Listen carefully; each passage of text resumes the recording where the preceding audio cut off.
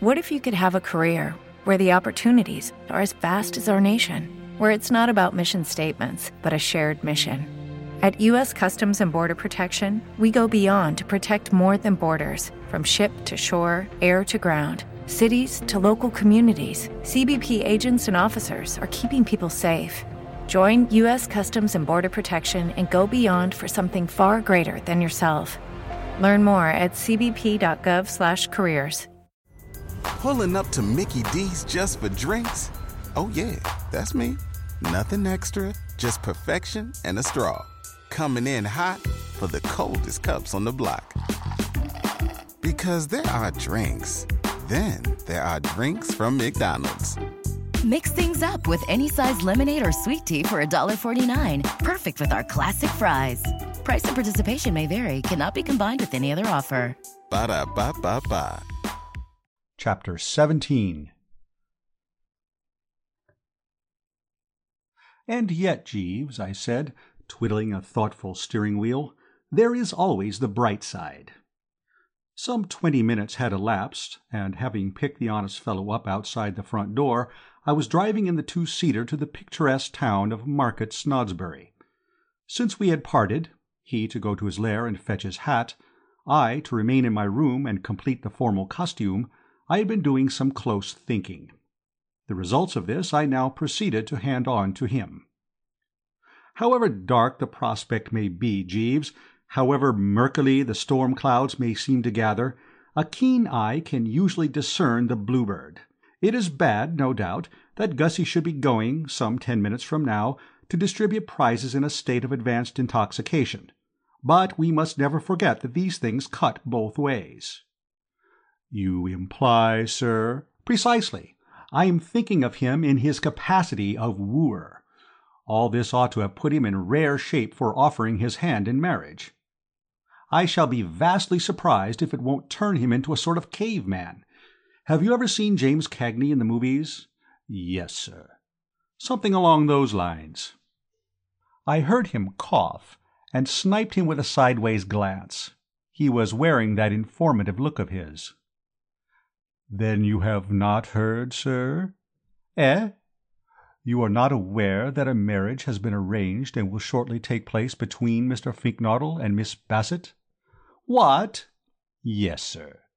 "When did this happen?" "Shortly after Mr. Finknottle left your room, sir." "Ah, in the post-orange juice era?" "Yes, sir." "But you are sure of your facts? How do you know?" "My informant was Mr. Finknottle himself, sir. He appeared anxious to confide in me. His story was somewhat incoherent, but I had no difficulty in apprehending its substance. Prefacing his remarks with the statement that this was a beautiful world, he laughed heartily, and said that he had become formally engaged." "No details?" "No, sir." "But one can picture the scene." "Yes, sir." "I mean, imagination doesn't boggle." "No, sir." And it didn't. I could see exactly what must have happened. Insert a liberal dose of mixed spirits in a normally abstemious man, and he becomes a force. He does not stand around, twiddling his fingers and stammering. He acts. I had no doubt that Gussie must have reached for the Bassett and clasped her to him like a stevedore handling a sack of coals, and one could readily envisage the effect of that sort of thing on a girl of romantic mind. "Well, well, well, Jeeves." "Yes, sir." "This is splendid news." "Yes, sir." "You see how right I was." "Yes, sir." "It must have been rather an eye-opener for you, watching me handle this case." "Yes, sir." "The simple, direct method never fails." "No, sir." "Whereas the elaborate does." "Yes, sir." "Right-o, Jeeves." We had arrived at the main entrance of Market Snodsbury Grammar School. I parked the car and went in, well content. True, the Tuppy Angela problem still remained unsolved, and Aunt Dahlia's 500 quid seemed as far off as ever, but it was gratifying to feel that good old Gussie's troubles were over at any rate.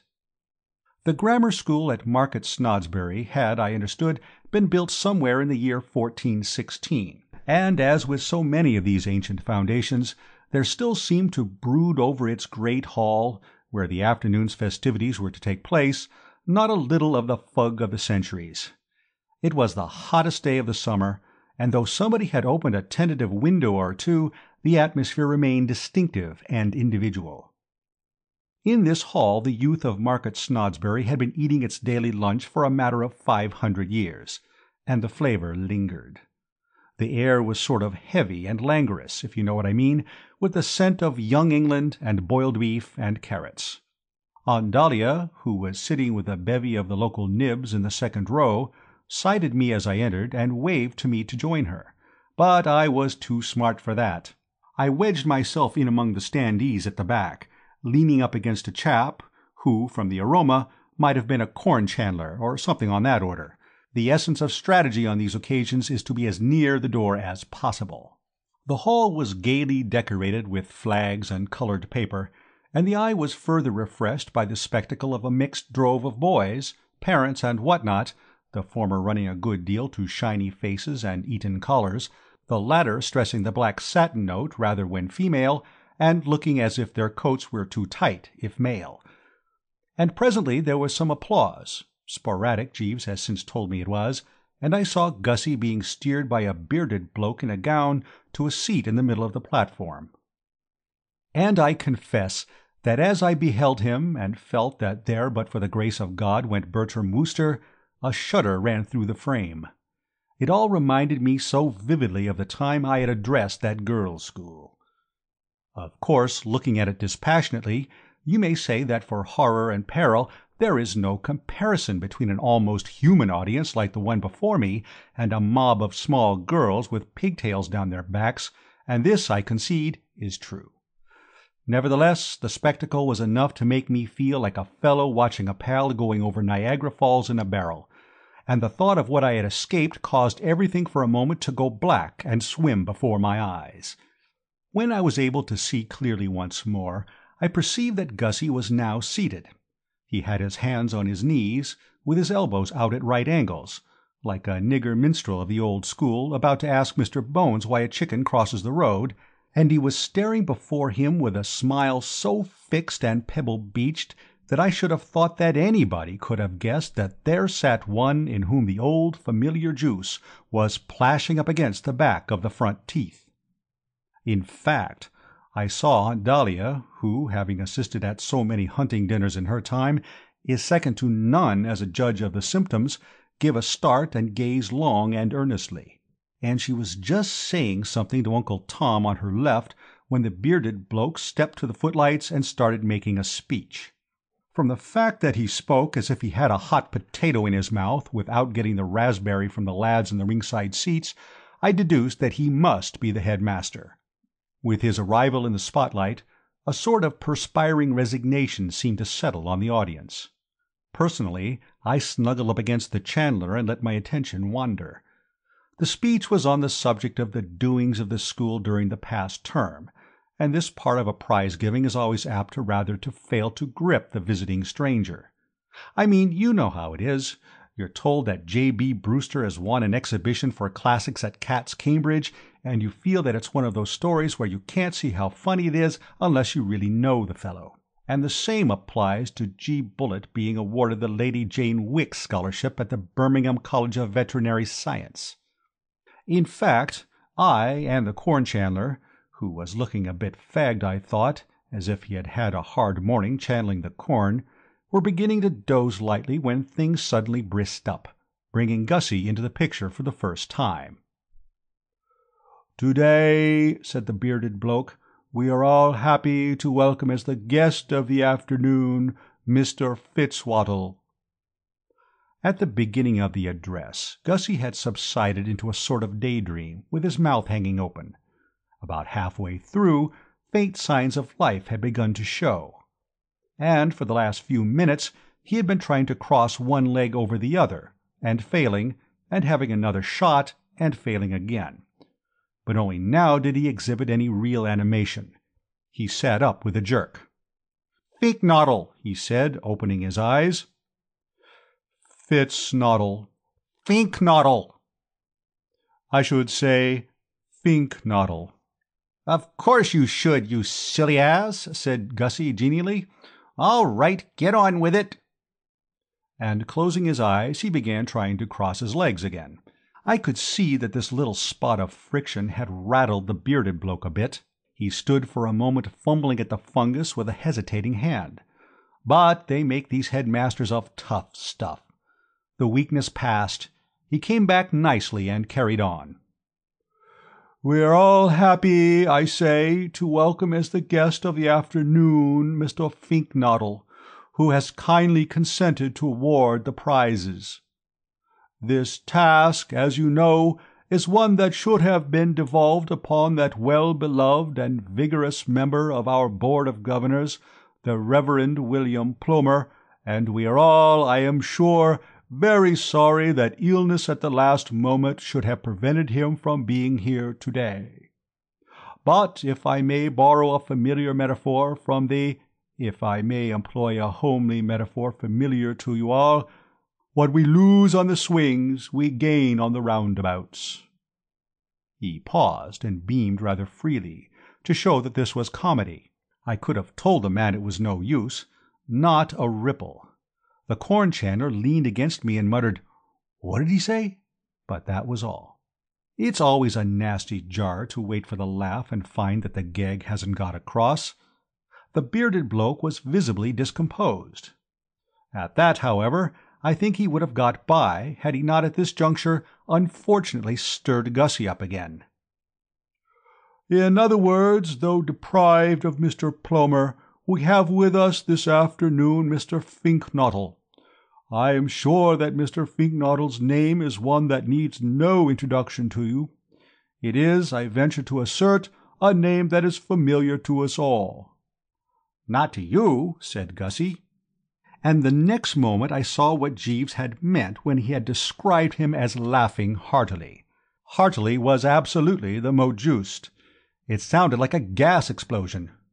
"You didn't seem to know it so dashed well, what?" said Gussie, and reminded apparently by the word what of the word waddle, he repeated the latter some 16 times with a rising inflection. "Waddle, waddle, waddle," he concluded. "Right-ho, push on." But the bearded bloke had shot his bolt. He stood there licked at last, and, watching him closely, I could see that he was now at the crossroads. I could spot what he was thinking as clearly as if he had confided to my personal ear. He wanted to sit down and call it a day, I mean, but the thought that gave him pause was that, if he did, he must then either uncork Gussie or take the Finknottle speech as read and get straight on to the actual prize-giving. It was a dashed tricky thing, of course, to have to decide on the spur of the moment. I was reading in the paper the other day about those birds who are trying to split the atom, the nub being that they haven't the foggiest as to what will happen if they do. It may be all right. On the other hand, it may not be all right. And pretty silly a chap would feel, no doubt, if, having split the atom, he suddenly found the house going up in smoke and himself torn limb from limb. So with the bearded bloke. Whether he was abreast of the inside facts in Gussie's case, I don't know, but it was obvious to him by this time that he had run into something pretty hot. Trial gallops had shown that Gussie had his own way of doing things.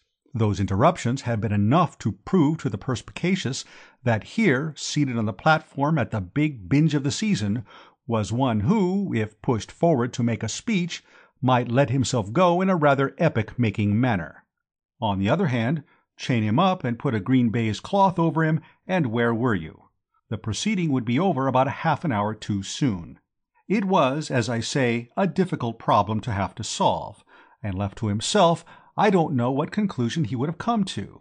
Personally, I think he would have played it safe. As it happened, however, the thing was taken out of his hands, for at this moment, Gussie, having stretched his arms and yawned a bit, switched on that pebble-beach smile again and tacked down to the edge of the platform.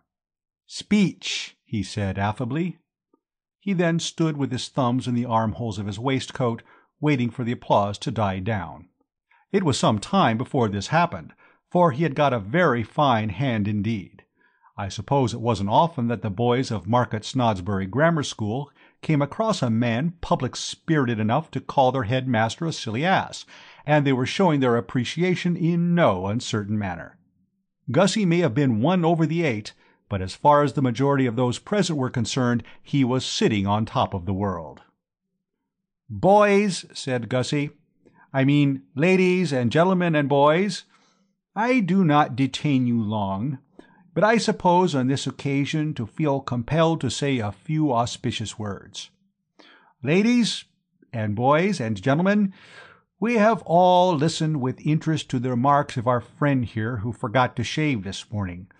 I don't know his name, but then he didn't know mine. Fitzwaddle. I mean absolutely absurd. Which squares things up a bit, and we are all sorry that the Reverend whatever he was called should be dying of adenoids.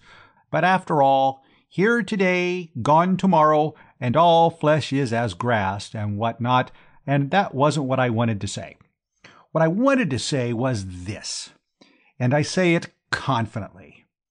Without fear of contradiction, I say in short, I am happy to be here on this auspicious occasion, and I take much pleasure in kindly awarding the prizes, consisting of the handsome books you see laid out on that table. As Shakespeare says, there are sermons in books, stones in the running brooks, or rather the other way about, and there you have it in a nutshell. It went well, and I wasn't surprised. I couldn't quite follow some of it, but anybody could see that it was real ripe stuff, and I was amazed that even the course of treatment he had been taking could have rendered so normally tongue-tied a dumb brick as Gussie capable of it. It just shows what any member of Parliament will tell you, that if you want real oratory, the preliminary noggin is essential. Unless pie-eyed, you cannot hope to grip. "Gentlemen," said Gussie, ladies and gentlemen, and of course boys, what a beautiful world this is. A beautiful world, full of happiness on every side. Let me tell you a little story.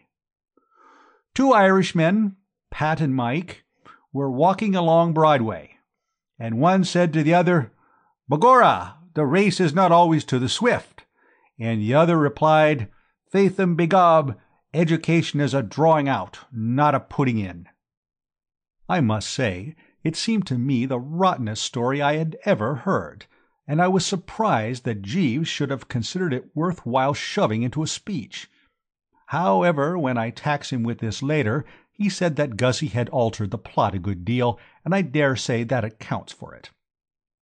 At any rate, that was the Conte as Gussie told it, and when I say that it got a very fair laugh, you will understand what a popular favorite he had become with the multitude. There might be a bearded bloke or so on the platform, and a small section in the second row who were wishing the speaker would conclude his remarks and resume his seat, but the audience as a whole was for him solidly. There was applause, and a voice cried, "Hear, hear!" "Yes," said Gussie, "it is a beautiful world. The sky is blue, the birds are singing, there is optimism everywhere. And why not, boys and ladies and gentlemen? I'm happy, you're happy, we're all happy. Even the meanest Irishman that walks along Broadway. Though, as I say, there were 2 of them, Pat and Mike, one drawing out, the other putting in. I should like you boys, taking the time from me, to give 3 cheers for this beautiful world. All together now." Presently the dust settled down and the plaster stopped falling from the ceiling, and he went on. "People who say it isn't a beautiful world don't know what they are talking about. Driving here in the car today toward the kind prizes, I was reluctantly compelled to tick off my host on this very point. Old Tom Travers. You will see him sitting there in the second row, next to the large lady in beige." He pointed helpfully, and the 100 or so market Snodsburians who craned their necks at the direction indicated were able to observe Uncle Tom blushing prettily. I ticked him off properly, the poor fish. He expressed the opinion that the world was in a deplorable state. I said, "Don't talk rot, old Tom Travers. "I am not accustomed to talk rot," he said. "Then for a beginner," I said, "you do it dashed well." And I think you will admit, boys and ladies and gentlemen, that was telling him. The audience seemed to agree with him. The point went big. The voice that had said, "Hear, hear," said, "Hear, hear" again, and my corn chandler hammered the floor vigorously with a large-sized walking stick. "Well, boys," resumed Gussie, having shot his cuffs and smirked horribly, "this is the end of the summer term. And many of you, no doubt, are leaving the school. And I don't blame you, because there's a frowst in here you could cut with a knife. You are going out into the great world. Soon many of you will be walking along Broadway. And what I want to impress upon you is that, however much you may suffer from adenoids, you must all use every effort to prevent yourselves becoming pessimists and talking rot like old Tom Travers. There, in the second row, the fellow with a face rather like a walnut." He paused to allow those wishing to do so to refresh themselves with another look at Uncle Tom, and I found myself musing in some little perplexity. Long association with the members of the drones has put me pretty well in touch with the various ways in which an overdose of the blushful hippocrene can take the individual, but I had never seen anyone react quite as Gussie was doing. There was a snap about his work which I had never witnessed before, even in barming Fotheringay Phipps on New Year's Eve. Jeeves, when I discussed the matter with him later, said it was something to do with inhibitions, if I caught the word correctly, and the suppression of, I think he said, the ego. What he meant, I gathered, was that owing to the fact that Gussie had just completed a 5-year stretch of a blameless seclusion among the newts, all the goofiness which ought to have been spread out thin over those 5 years and have been bottled up during that period came to the surface on this occasion in a lump, or, if you prefer to put it that way, like a tidal wave. There may be something in this. Jeeves generally knows. Anyway, be that as it may, I was dashed glad I had had the shrewdness to keep out of that second row. It might be unworthy of the prestige of a Wooster to squash in among the proletariat in the standing-room only section, but at least I felt I was out of the danger zone. So thoroughly had Gussie got it up his nose by now that it seemed to me that had he sighted me, he might have become personal about even an old school friend. "If there's one thing in the world I can't stand," proceeded Gussie, "is a pessimist. Be optimists, boys. You all know the difference between an optimist and a pessimist. An optimist is a man who, well, take the case of 2 Irishmen walking along Broadway. One is an optimist, and one is a pessimist, just as one's name is Pat and the other's Mike. Why, hello, Bertie. I didn't know you were here." Too late.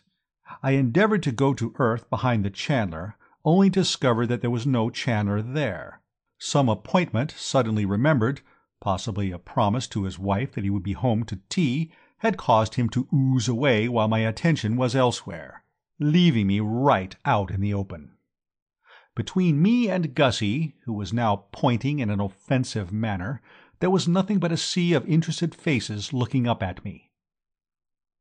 "Now there," boomed Gussie, continuing to point, "is an instance of what I mean. Boys and ladies and gentlemen, take a good look at that object standing up there at the back. Morning coat, trousers as worn, quiet gray tie, and carnation in buttonhole. You can't miss him. Bertie Wooster, that is, and as foul a pessimist as ever bit a tiger. I tell you I despise that man. And why do I despise him? Because, boys and ladies and gentlemen, he is a pessimist. His attitude is defeatist. When I told him I was going to address you this afternoon, he tried to dissuade me. And do you know why he tried to dissuade me? Because he said my trousers would split up the back. The cheers that greeted this were the loudest yet. Anything about splitting trousers went straight to the simple hearts of the young scholars of Market Snodsbury Grammar School. 2 in the row in front of me turned purple, and a small lad with freckles seated beside them asked me for my autograph. "Let me tell you a story about Bertie Wooster." A Wooster can stand a good deal, but he cannot stand having his name bandied in a public place. Picking my feet up softly, I was in the very process of executing a quiet sneak for the door when I perceived that the bearded bloke had at last decided to apply the closure. Why he hadn't done so before is beyond me. Spellbound, I take it, and of course when a chap is going like a breeze with the public, as Gussie had been, it's not so dashed easy to chip in. However, the prospect of hearing another of Gussie's anecdotes seemed to have done the trick. Rising rather as I had risen from my bench at the beginning of that painful scene with Tuppy in the twilight, he made a leap for the table, snatched up a book, and came bearing down on the speaker. He touched Gussie on the arm, and Gussie, turning sharply and seeing a large bloke with a beard apparently about to bean him with a book, sprang back in an attitude of self-defense. "Perhaps, as time is getting on, Mr. Finknottle, we had better—" "Oh, said Gussie, getting the trend. He relaxed. "The prizes, eh? Of course, yes, right-ho. Yes, might as well be shoving along with it. What's this one?" "Spelling and punctuation. P.K. Purvis," announced the bearded bloke. "Spelling and diction. P.K. Purvis," echoed Gussie, as if he were calling coals. "Forward, P.K. Purvis." Now that the whistle had been blown on his speech, it seemed to me that there was no longer any need for the strategic retreat which I had been planning. I had no wish to tear myself away unless I had to. I mean, I had told Jeeves that this binge would be fraught with interest, and it was fraught with interest. There was a fascination about Gussie's methods which gripped and made one reluctant to pass the thing up provided personal innuendos were steered clear of. I decided, accordingly, to remain, and presently there was a musical squeaking, and P.K. Purvis climbed the platform. The spelling and dictation champ was about 3'6" in his squeaking shoes, with a pink face and sandy hair. Gussie patted his hair. He seemed to have taken an immediate fancy to the lad. "You P.K. Purvis?" "Sir, yes, sir." "It's a beautiful world, P.K. Purvis." "Sir, yes, sir." You've noticed it, have you? Good. You married by any chance?" "Sir, no, sir." "Get married, P.K. Purvis," said Gussie earnestly. "It's the only life. Well, here's your book. Looks rather bilged to me from a glance at the title page, but such as it is, here you are." P.K. Purvis squeaked off amidst sporadic applause, but one could not fail to note that the sporadic was followed by a rather strained silence. It was evident that Gussie was striking something of a new note in Market Snodsbury scholastic circles. Looks were exchanged between parent and parent. The bearded bloke had the air of one who has drained the bitter cup. As for Aunt Dahlia, her demeanor now told only too clearly that her last doubts had been resolved and her verdict was in. I saw her whisper to the Basset, who sat on her right, and the Basset nodded sadly and looked like a fairy about to shed a tear and add another star to the Milky Way.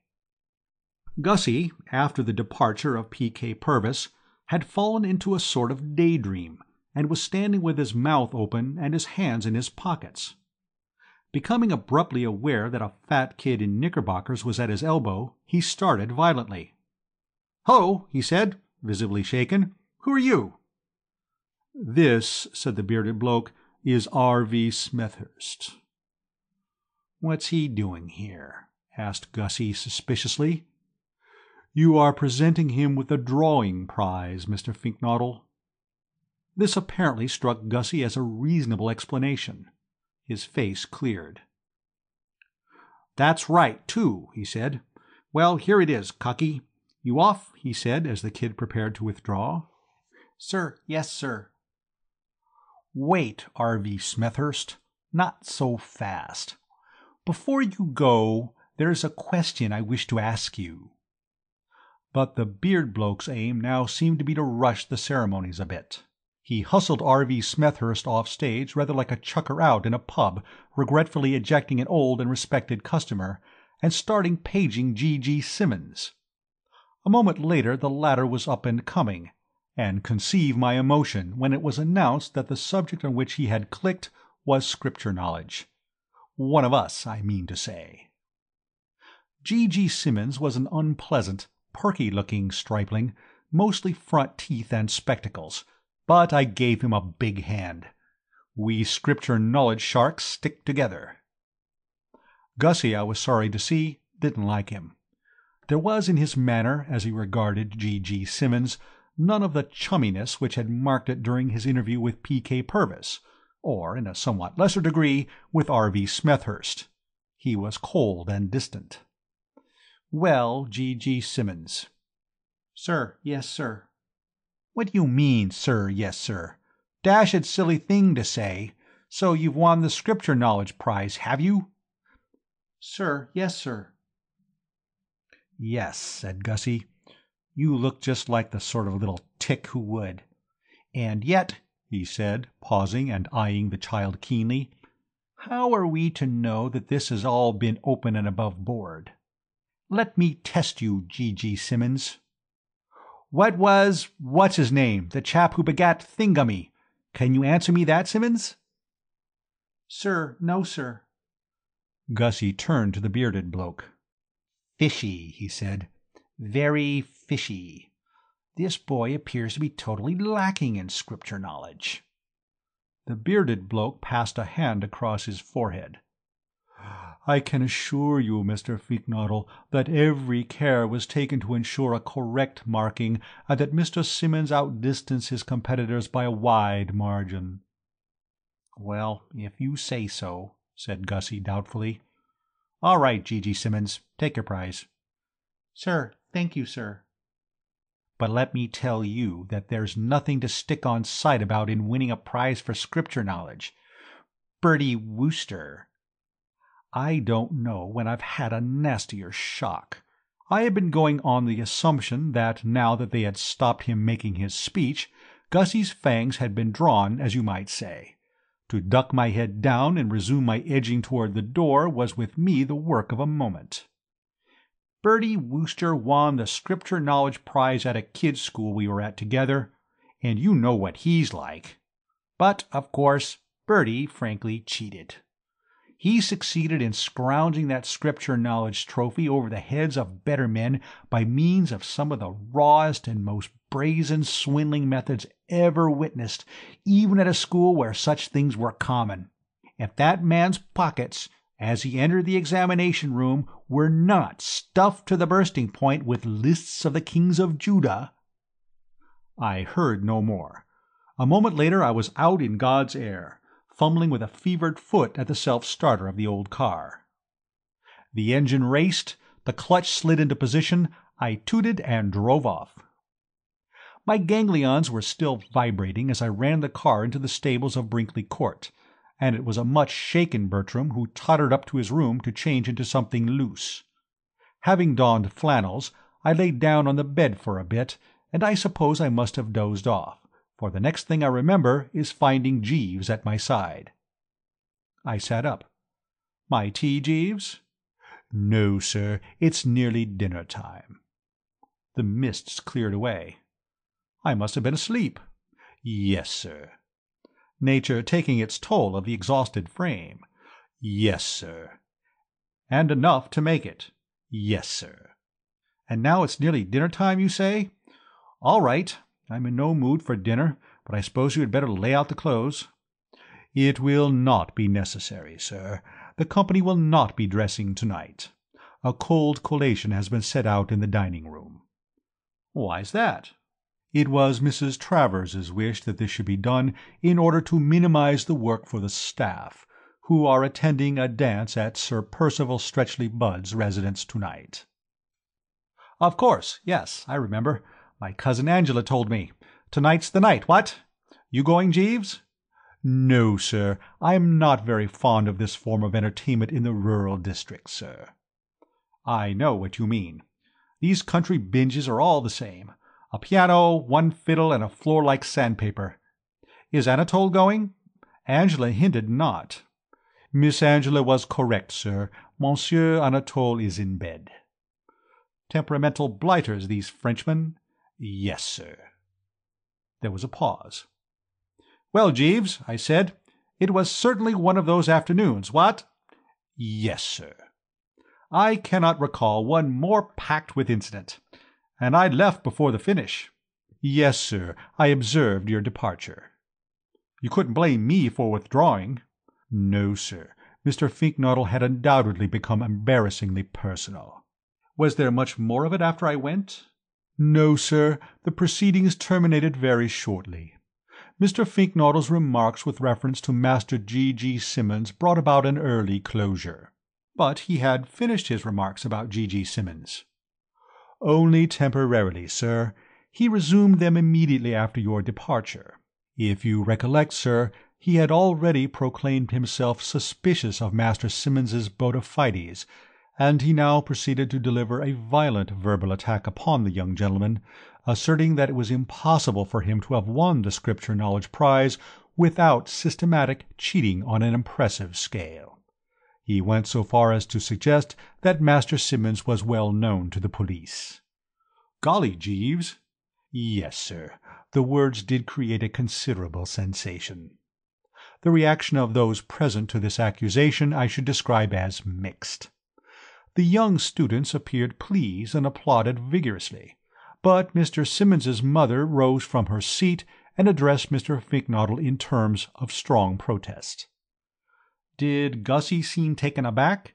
Did he recede from his position? No, sir. He said that he could see it all now, and hinted at a guilty liaison between Master Simmons's mother and the head-master, accusing the latter of having cooked the marks, as his expression was, in order to gain favour with the former. You don't mean that? Yes, sir. Egad, Jeeves. And then? They sang the national anthem, sir. Surely not? Yes, sir. At a moment like that? Yes, sir. Well, you were there, and you know, of course, but I should have thought the last thing Gussie and this woman would have done in the circus would have been to start singing duets. You misunderstand me, sir. It was the entire company who sang. The headmaster turned to the organist and said something to him in a low tone, upon which the latter began to play the national anthem, and the proceedings terminated. I see. About time, too. Yes, sir. Mrs. Simmons's attitude had become unquestionably menacing. I pondered. What I had heard was, of course, of a nature to excite pity and terror, not to mention alarm and despondency, and it would be paltering with the truth to say that I was pleased about it. On the other hand, it was all over now, and it seemed to me that the only thing to do was not to mourn over the past, but to fix the mind on the bright future.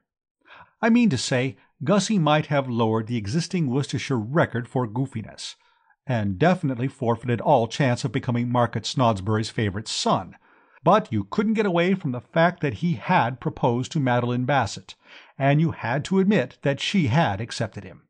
I put this to Jeeves. A frightful exhibition, I said, and one which will very possibly ring down history's pages. But we must not forget, Jeeves, that Gussie, though now doubtless looked upon in the neighbourhood as the world's worst freak, is all right otherwise. No, sir. I did not quite get this. When you say no, sir, do you mean yes, sir? No, sir, I mean no, sir. He is not all right otherwise? No, sir. But he's betrothed. No longer, sir. Miss Bassett has severed the engagement. You don't mean that? Yes, sir. I wonder if you have noticed a rather peculiar thing about this chronicle. I allude to the fact that at one time or another practically everybody playing a part in it has had occasion to bury his or her face in his or her hands. I have participated in some pretty glutinous affairs in my time, but I think that never before or since have I been mixed up with such a solid body of brow-clutchers. Uncle Tom did it, if you remember. So did Gussie. So did Tuppy. So, probably, though I have no data, did Anatole, and I wouldn't put it past the Bassett. And Aunt Dahlia, I have no doubt, would have done it too, but for the risk of disarranging the carefully fixed coiffure. Well, what I'm trying to say is that at this juncture I did it myself. Up went the hands and down went the head, and in another jiffy I was clutching as energetically as the best of them. And it was while I was still massaging the coconut and wondering what the next move was that something barged up against the door like the delivery of a ton of coals. "I think this may very possibly be Mr. Finknottle himself, sir," said Jeeves. His intuition, however, had led him astray. It was not Gussie, but Tuppy. He came in and stood breathing asthmatically. It was plain that he was deeply stirred. End of chapter 17.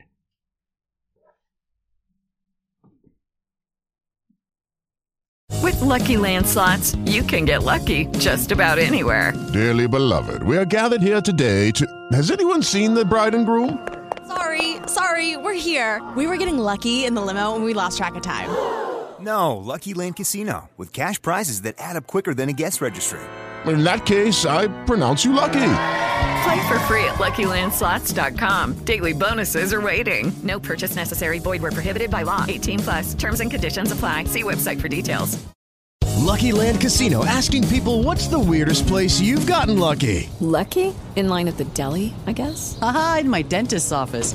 More than once, actually. Do I have to say? Yes, you do. In the car before my kids' PTA meeting. Really? Yes. Excuse me, what's the weirdest place you've gotten lucky? I never win and tell. Well, there you have it. You can get lucky anywhere, playing at LuckyLandSlots.com. Play for free right now. Are you feeling lucky? No purchase necessary. Void where prohibited by law. 18+. Terms and conditions apply. See website for details.